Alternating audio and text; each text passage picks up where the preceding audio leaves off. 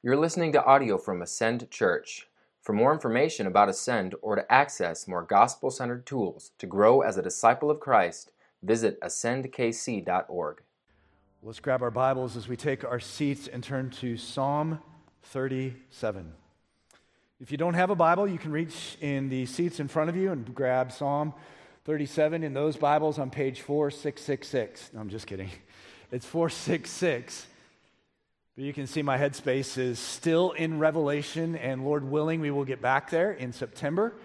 We have stopped at chapter 12. It is an amazing book. It has been a study that I think most of you have recognized it to be unexpected, and we will continue to unpack the unexpected beauties of Revelation in September. But we have spent the summer focusing on Psalms, and I've chosen each Psalm because I sense that the Holy Spirit has been leading me toward that, Psalms that I find especially helpful or challenging, or Psalms with verses or concepts that have meant a lot to me in my walk with Christ. And Psalm 37 is yet another example of that.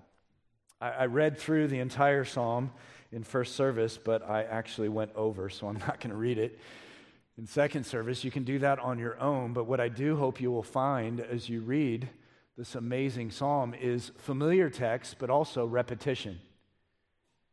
Whenever we see repetition in the Bible or in a particular book or chapter, we acknowledge that it is the Holy Spirit through the human author drawing our attention to what is repeated. And I will highlight that as we study, but for me, specifically, the verse that really jumps off is Psalm 37:4.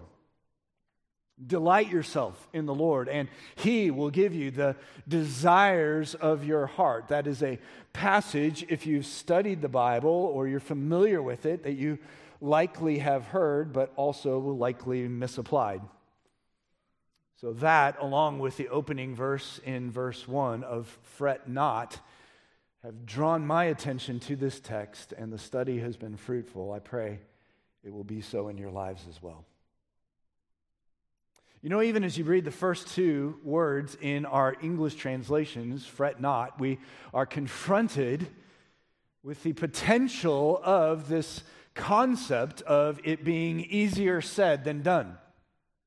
You ever read the Bible and see a command and come away thinking it's easier said than done? Maybe a command like, do not fear, or rejoice always. And again, I say rejoice. And you come away from a simple instruction like that saying, that's easier said than done.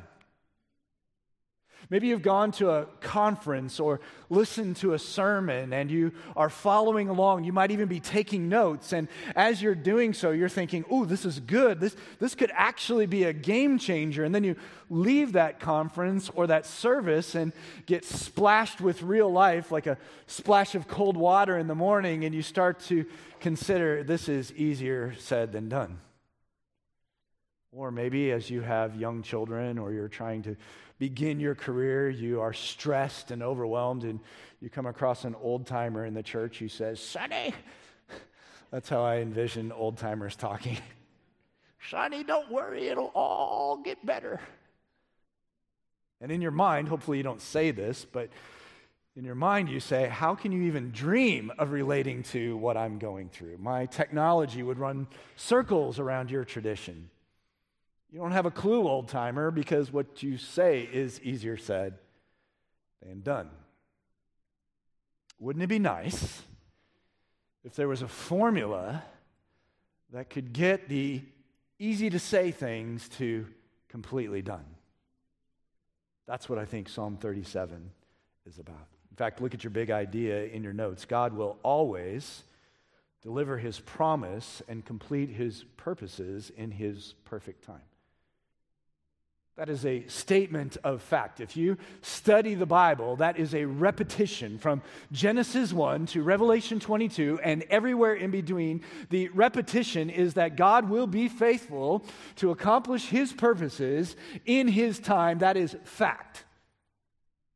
But then there's also application, which is part of the big idea of Psalm 37, and that is, if we follow his instruction, we will experience abundant peace. Wouldn't you like that? Wouldn't you like to be guaranteed that no matter what circumstance you faced in the past, the present, or the future, you could be guaranteed that you have access to and can experience peace and abundance? Easier said than done. But there's a formula that includes 3 questions, 1 statement, that I pray we will be able to all see and then apply in Psalm 37. First, let's look at what the text says and then discover the question. The text says, look at verse 1, fret not. And so the question that we ask is, why? I mean, whenever we get instruction in life, don't we naturally gravitate toward why? As a parent, you teach your kids in their earliest days not to touch the glowing red coils on the stovetop, and inevitably the question that follows is, why? I'm really into voices this morning.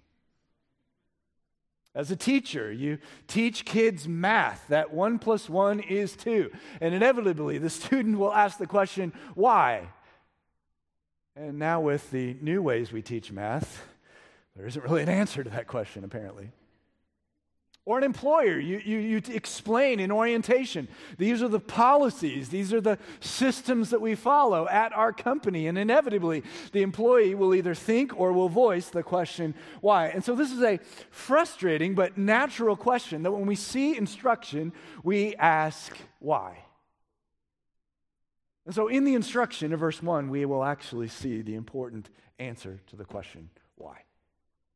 Verse 1, it says, literally in the Hebrew, not. That's the first word. The first word will draw emphasis to the original audience, to the most important thing. And the author, in this particular case, David, which, by the way, verse 25 tells us that he's writing at the end of his life.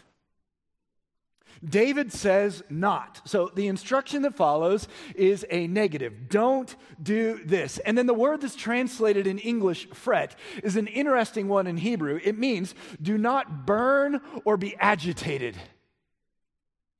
I don't know about you. There are plenty of things in life that burn me and agitate me.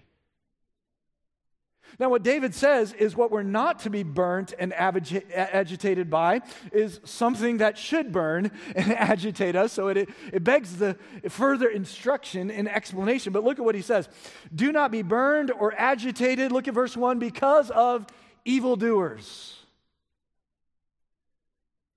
This is translated the evildoers of Psalm 27, verse 2. These are people, beloved, listen to this, who are characterized by patterns of bending rules for their own advancement. Do you have anybody in your life that is characterized by these patterns? Anybody in your cubicles next to you? Anybody in your classroom? Anybody on social media that just seem to be bent on bending the rules for their own advancement? And David says, do not be burned or agitated by these people. And then he ratchets it up, verse 1, do not be envious of these people. And at this point, you might be tempted to say, well, this doesn't apply to me. But does it? Let me give you a couple case studies. Young ladies, have you ever noticed on social media that it seems like the young ladies who expose their skin and post things that are opposite the standards and glory of Christ seem to always end up with the cute guys? Or even some of you may say just guys in general I'd be happy with. You ever have a twinge of envy over those girls? You ever tempted to compromise? How about business people? You're in the workplace, and it seems like every time you turn around, the person on your team who gets the promotion is the person who's been deceitful, the person who lies, the person who cuts corners, the person who's actually able to take your idea and declare it as their own, the person who, in front of the boss, says you're the greatest, but around the coffee discussion says they're the worst, and yet they always seem to be the ones who get promoted. You ever have a twinge of envy? You ever tempted to compromise? See, we could go on and on and on, but the fact is, this is something David, under the inspiration of the Holy Spirit, knew that human beings would struggle with, that the people of God would struggle with, especially as we endeavor to follow God's command, live for His glory, think of others more highly than ourselves. He knew the natural tendency for us is to burn and be agitated by evildoers and be envious of wrongdoers. So, beloved, when we see instruction in God's Word, if you claim to be a Christian, this is our constitution.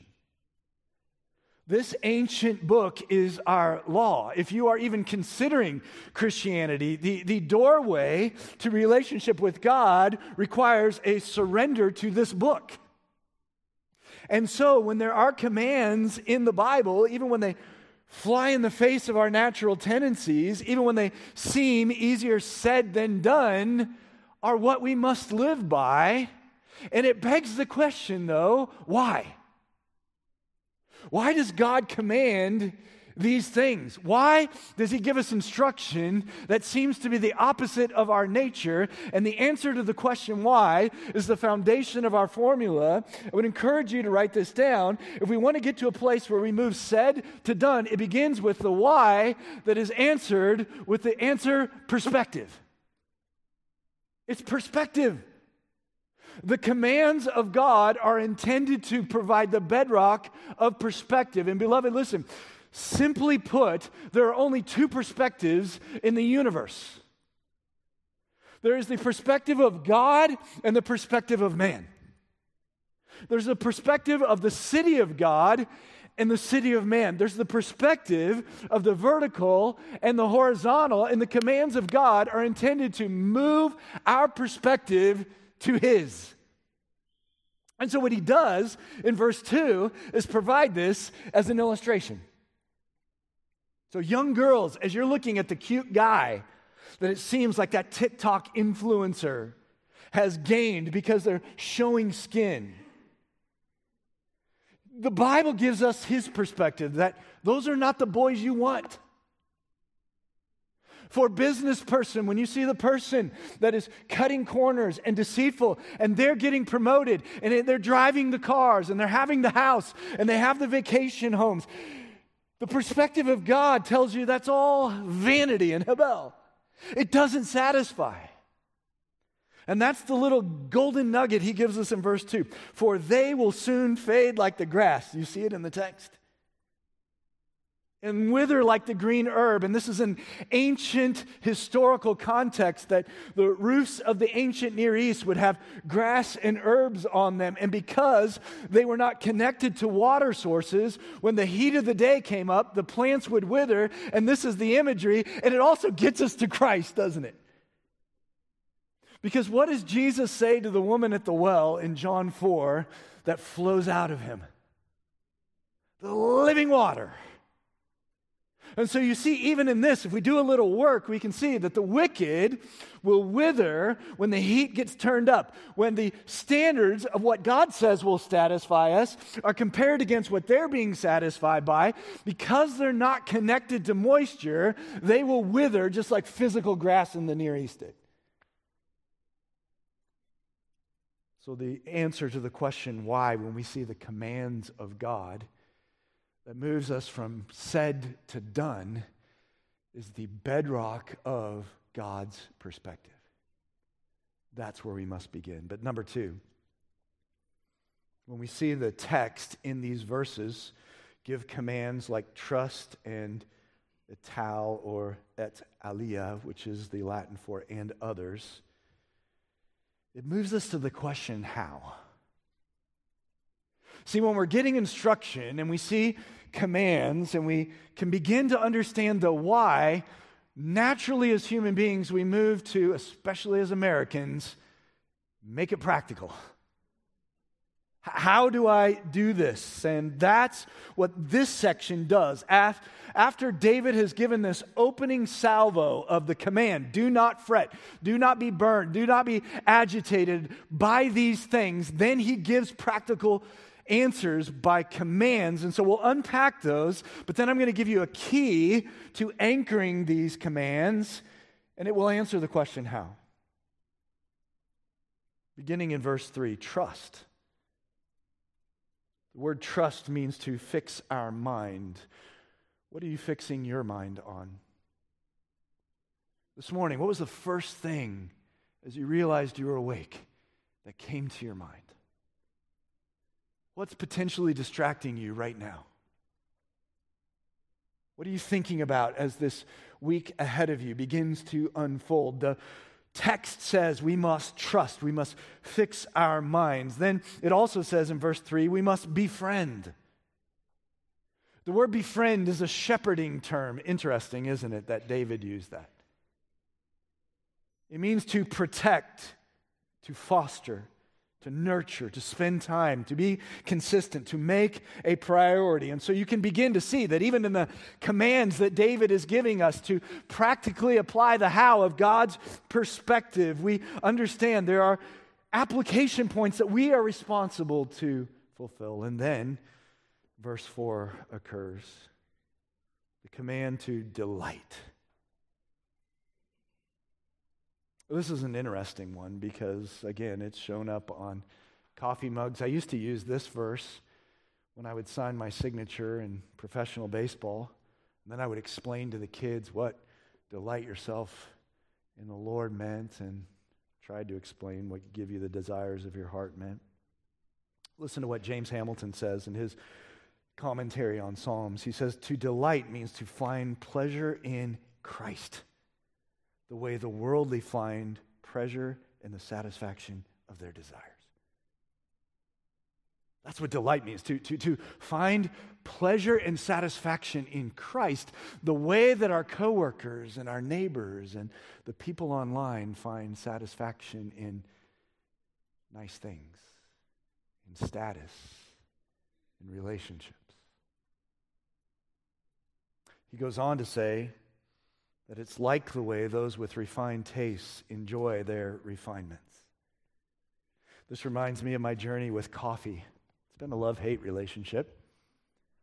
Remember my first experiences with coffee was smelling it in the morning when my grandparents were making coffee, and they would get out their little mugs and pour Folgers, scoop after scoop after scoop. It is not the best part of waking up. I remember watching them sip it, and they're like, and I'm thinking, why would you do that to your mouth? And then I would be forced under child labor. No, I'm just kidding. But I would clean the dishes, and I would take their mugs, and it was stained, and then every once in a while I'd catch a whiff of their breath, and I'm like, oh, no. Well, they let me taste it one time, and I was like, nope, never again. But then through the years, my friends would say, you've got to try coffee. And I'm like, nope, because I had PTS. But then they started explaining to me about beans and roasting and the African beans and the South American beans. And blah, blah, blah turned to, this is interesting. And then I had a friend that introduced me. He owned a cafe and ground his own beans to this cup of coffee that was sitting in front of me that I saw as Folgers, but it wasn't. He's explaining to me it's an Ethiopian roast, and it'll kind of taste like there will be potato notes. I'm like, what? He said, it'll start like this, and then it'll move to this. And I'm like, okay, just the very fact that you're explaining it like this, I got to try this thing. And guess what? It was good. And then other friends started telling me about lattes and cappuccinos and frappes. Actually, those are not real coffee. Frappes are not. And then you can add flavors to it. And before you know it, I acquired a taste for coffee. And I can tell you this, that through the years, I actually can take a cup of black coffee if it's done right. My point in sharing that is that it's an illustration of delight. You see, we all come out of the womb rebellious against God's standards. Ephesians 2, 1 through 3 says, we all pursue our own desires before His. Romans 3:10-12 says that we are not righteous. Psalm 51:5 says that we are conceived in sin as sinners. And so we do not have a taste for God, let alone a refined taste. But what David is using by this amazing word is that if we will spend time fulfilling the commands of Scripture, we will begin to acquire a taste, and that taste will become refined. And so the desires of our heart will be for Christ, greater than the desires for this world. And that's the journey of the gospel of sanctification. Some of you have experienced that and are experiencing that. Others of you, I hope this introduces it to you. There are more commands. Verse 5 says to commit. That means put your full weight on something. Beloved, I think so many times we attempt to obey the commands of Scriptures in the same vein as we take a prescription on Netflix. That when it works for us, we keep it going. When it doesn't, we try something else. But that's not the commands of Scripture. The commands of the gospel and Scripture are, we are all in full weight. And then I love this verse 7. It says, be still. Isn't that important when we think of the command of verse 1 to not fret? Do not be agitated. Do not constantly be upset and burn. And he says here, be still. The word be still means to be incapacitated to do anything but joyfully marinate. Oh, I love that. I wish I applied this to my study of God's Word, but so often the study of God's Word is one of many busy activities of the day, and yet the command is be still. So as we think about practical, all I've done right now is share with you the commands, but I told you there's a key to these commands, and if we provide the combination of the commands with the key, we will get to the how of how we can move said to done. Look at the key. Verse 3, trust. Look at the phrase, in the Lord. Verse 3, befriend what? Faithfulness. This is a pattern of consistency and upholding God's standards. Verse 4, delight yourself in the Lord. Verse 5, commit your way to the Lord. Trust in Him. Verse 7, be still before the Lord. Wait patiently for Him. It is all about being anchored to the character of God. Our girls have been home this summer. I love that. I love that they don't have studies. I love that they don't have to wake up early in the morning, but I do, and there's no any bitterness in that moment.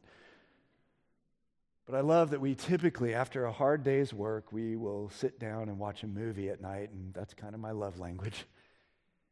And this last week, I was getting ready for work, and I was agitated. And I sat there, having studied this text, thinking, what is wrong with you, Jeff? And what I realized is I had gone 2 days without abiding in the Word. I'd gone 2 days without being still before my God. But I certainly had time to watch 2 2-hour movies. So no wonder I was agitated. No wonder I wasn't delighting in my Christ. And so here's a quote. Our thoughts and processing God's commands will be influenced by the loudest and highest quality of voices that we listen to. Look at your life. What is the highest quality and the most volume of voices you're putting in there? Is it social media? Is it YouTube videos? Is it podcasts? Is it entertainment? Is it sports? Is it unbelieving friends? All I'm saying is it's an opportunity for us to evaluate the how that leads to moving said to done. And so here's the answer to the how. Ensure that the loudest and most regular voices are the ones that point us to the character of God. Easier said than done, isn't it? And yet, doing so moves it from said to done. Number 3. We'll see in this section of Psalm 37 2 promises that God will cut off one group of people and that others will inherit. So cut off and inherit. So we've looked at the why. The why of God's commands is to give us His perspective. The how is to make sure that we have voices in our lives that are directing us to His character. And then He's giving us promises that the wicked are going to be cut off and the righteous will inherit. And the natural question for human beings is to say, when are we going to get there? That's natural, isn't it? We asked this of our parents when we drove cross country, and again, no bitterness here, but we didn't have screens, y'all.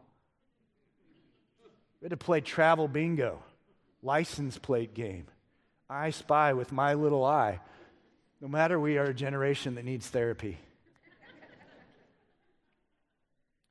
But when we would drive cross country, like we had just left the neighborhood and we were already asking the question, when? And so that's natural. And David understands that through the inspiration of the Holy Spirit. So we're seeing the answer to the why, we're seeing the how, and now we see these promises. And look at the promises. Verse 2 implies, and then verse 22 specifically says, the wicked will be cut off. And again, listen to what David and the rest of Scripture says about the wicked. These are badly motivated people, just like we were before the gospel. They are bent on themselves. They hate the God of the universe. They may not say it. They may not even acknowledge it, but the Bible says they are, and they do. Listen to the descriptions. Verse 12, they plot against the righteous. Verse 12, they have hatred toward them. Verse 14, they draw their sword. They bend their bow against the poor and the needy, which, by the way, let's just stop right there. Do you see verse 14, how it says poor and needy? There's a movement within Christianity that sees a verse like this and then basically says, well, then as Christians, we should make sure that everything that we do should be intended to get rid of these categories of poor and needy in our world, economically speaking. That's not what these verses mean. Not saying we shouldn't help those that are in need. Not saying that there isn't an example of Jesus to be able to recognize need and, according to the gospel, meet that. But these phrases here are actually imagery that, if you understand it in context, are not speaking about economics. They're speaking about the world system. And here's what I mean by that. When you see how the righteous are supposed to function, verse 11 says we're supposed to be meek, which means we're supposed to be humble. That means we're supposed to live out Philippians 2, which is thinking of others more highly than ourselves. What happens in the workplace when that is our motivation? It doesn't often work out. What happens when we are upright, verse 14 says, meaning that we are living according to God's standards and not the standards of the city of man? Well, we don't often get the promotions. We don't often get what the world says is success. So the world is looking at righteous people and saying, wow, they're poor and they're needy, and so I'm going to attack them. It says in verse 21 that they borrow and don't pay back. Again, this is not focusing on something that's literal. What it's saying is this is imagery to expose that they're only focused on themselves. I need money, I'll borrow it from you, I could care less paying it back. That is selfish. So man, these are wicked, evil people, which, by the way, every human being not connected to the gospel of Jesus Christ is described in these terms. And you may say, well, there's people that are benevolent. There's people that I know in my life that are kind. Yes, but if it's not motivated by faith and worship, Isaiah says it's filthy rags. So even the most benevolent unbeliever in the world has somewhere down at the root of their motivation something selfish. And the Bible is simply exposing that. And so we see these people who are assembling against the Lord and against His anointed. And just like Psalm 2:4 says, David says, the Lord laughs. Do you see that in verse 13? And then he says in verse 13, he knows his day is coming, the day of judgment, when, verse 15, their sword will be broken, their bow will be defeated. Verse 20, they will perish. Verse 20, they will vanish. And as you're reading this, you're like, come on! And also, when? One of the greatest threats to trusting the one promising is the uncertainty of the when, isn't it? Whenever our parents promise something, our employer promises something, our teacher promises something, we want to know the when. And when the when is open-ended, the threat to trust increases. So David answers the when in a very interesting way. And the key to the when is embedded in the promise. So we see the promise of the judgment and the cutting off of the wicked, but then here's the promise to the righteous who by their patterns of life, of humility, verse 11, are shown to be true followers of Christ. It promises, verse 11, verse 22, and twice in the next section, they will inherit the land. That would be a phrase for you to write down, because this phrase actually brings the Old Testament and the New Testament together and gives us hope, just like the book of Revelation. Why does David repeat 4 times that the righteous will inherit the land? Well, it has its roots back in Genesis 12. You can write that down. I'll just read it to you. Genesis 12 is the call of Abraham. He's calling Abraham out of his homeland, away from his comfort. And he says in verse 1, go from your country and your kindred and your father's house to the land that I will show you. So in that opening call of God to Abraham, there is a promise that God will give him land. That is the beginning of the down payment of God, the God of the universe, introducing himself to Abraham, is that I promise you I will give you land. And then in verse 13, after Lot chooses the fertile land of Sodom and Gomorrah, and Abraham goes to the west of the Jordan River, the Lord says, lift up your eyes and look at all this land. And verse 15 says, for all the land that you see, I will give to you and your offspring forever. So you see, God is giving more details about the land.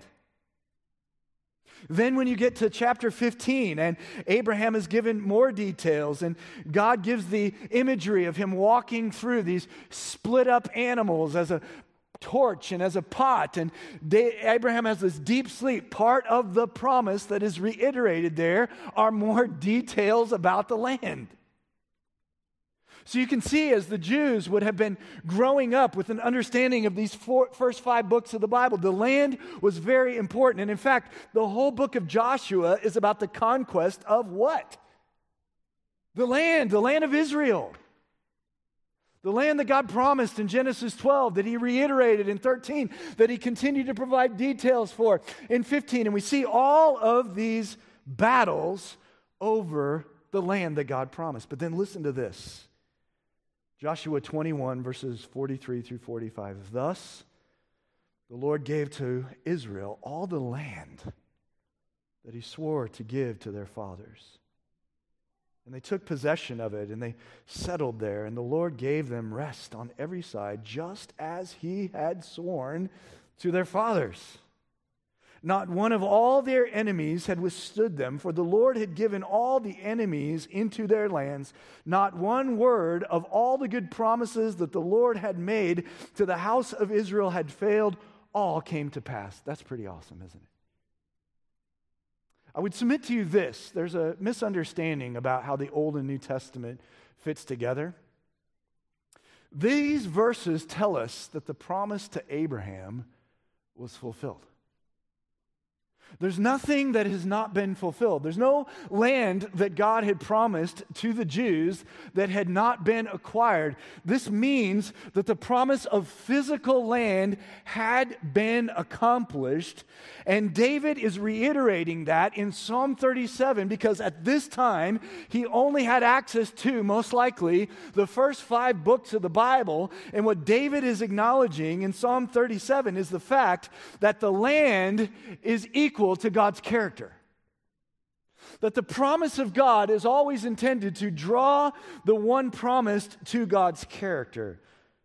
These promises, including the inherit the land, 4 times given in Psalm 37, is intended not to focus on the physical, but on the character of God. So here's what I submit to you. David is describing the land as one would describe the furniture in a dimly lit room. David is looking at the furniture of the land of Israel and describing it as the demonstration of God's faithfulness, as the demonstration of God's character. But as we go through the New Testament, the light is turned on through Christ and the rest of the Bible to understand it was never about the physical land of Israel. Listen to this.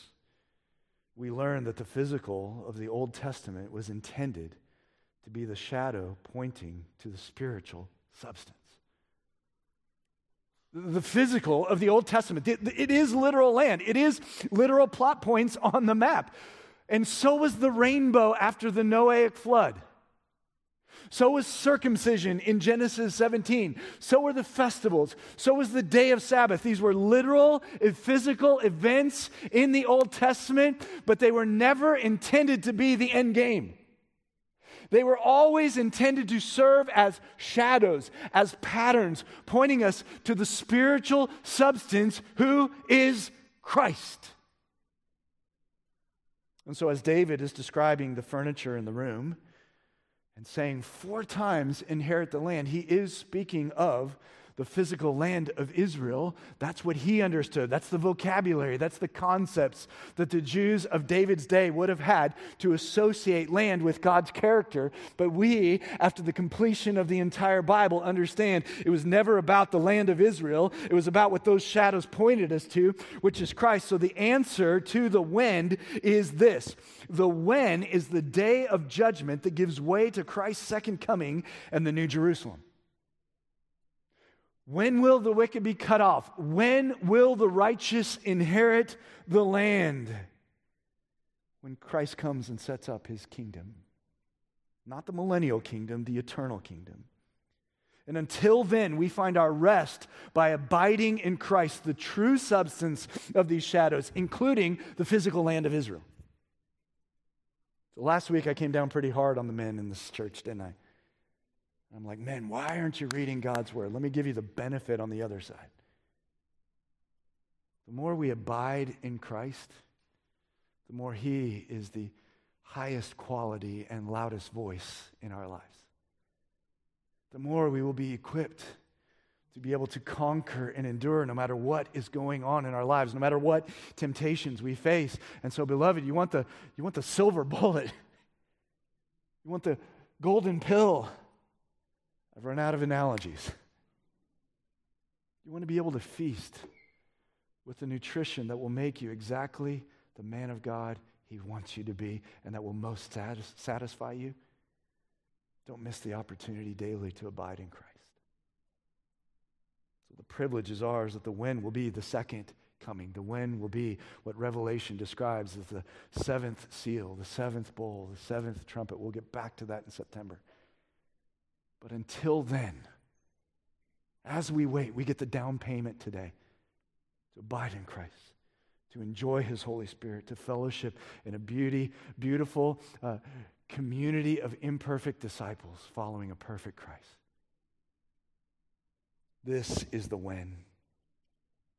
And so, the answer to the question when we consider that it's easier said than done, is to abide in Christ until he brings final judgment and sets up his eternal kingdom. The why of God's commands is perspective, that is bedrock. The how is to follow his commands that get us to the character of God. The when is his final judgment and his new Jerusalem, and we get to enjoy the down payment of that right now. But then number 4, the text talks about salvation and judgment, which points us to the statement, which is the who. It's who. Much of this section is review and retelling, and so I'm not going to go over all the details, but I'm going to set it up through a summary. The Bible wants us to remember the reality that we live in. It wants us to be able to see us for who we are. It wants us to be able to understand that even the longest tenured believer in this room is susceptible to temptations. Take heed when you think you stand, lest you what? Lest you fall. The world around us is bent on being enemies of the gospel, therefore being enemies of us. The allurement of the world is real. It does glitter. It does appear that it will satisfy. The Bible wants us to remember reality, and that's what we see in these texts. Verse 32, they're keeping watch to put the righteous to death. Verse 35, the wicked are ruthless. And here's the deal. The wicked are not ruthless only in an outward, clear way. They're also ruthless in a passive and very undetectable way. Verse 35, they do succeed. That's why the psalmist says, fret not over evildoers and be envious over them, because guess what? They do succeed. The girls who show the most skin do often have cute boys. The business people that cut corners and deceive often get the promotions. The Bible is reminding us that does happen. Don't be fooled. Don't get lured into sleep. He also wants us to understand that the fulfillment of verse 4 is not health, wealth, and prosperity. The desires of our heart are not in horizontal terms, they're in vertical terms when we're delighting in God. And so these passages remind us that even the Christian will plummet. Look at verse 24. This is interesting. Though he fall, in the Hebrew, it describes the imagery of, even though they didn't have planes back then, somebody jumping from a plane and plummeting. Righteous people will plummet. They will experience seasons and experiences of life that don't go well for them. But the imagery here in verse 24 is that Christ is right next to us, holding our hand, so that when we get to the bottom, we don't splat. We land exactly as He intended. And sometimes that's recalibration and success. Sometimes that's Him calling us home. And sometimes it's somewhere in between. This is reality. Verse 33, we will experience the power of the wicked, but He won't let us be overcome by them. Verse 33, even the righteous will face trial like every other human, but on that day the judge will not see us, he will see his Son. I don't know about you, but do you ever sit through a class or a conference or read a book and you're tracking and you're like, oh, I get it, I get it. And then the last chapter is written or the last class session is given and you're like, wait, I don't get it. I mean, here we've explained the why is the foundation of perspective. The how is following God's command that connects us to the character of God. The when is the final judgment and the final salvation. And we get to experience a down payment on that now. But then we get to the end and we're like, wait, the righteous will plummet. The righteous will experience the power of the wicked. The wicked are keeping watch to put the righteous to death. And we might be tempted to say, wait, I don't get it. It is easier said than done. But what David is doing through his life, verse 25 says, I have been young and I am now old. He reflects in verse 31, the law of God. You combine experience with the Word of God that David unpacks, and you realize it's ultimately all about the who. It's all about the who, the one who will bring salvation and judgment, the one who defines the terms, the one who has written this book. And in these verses, we see the phrase, the Lord, 7 times. David is finishing this amazing psalm, drawing our attention from the command to the who. And this is the formula of moving said to done.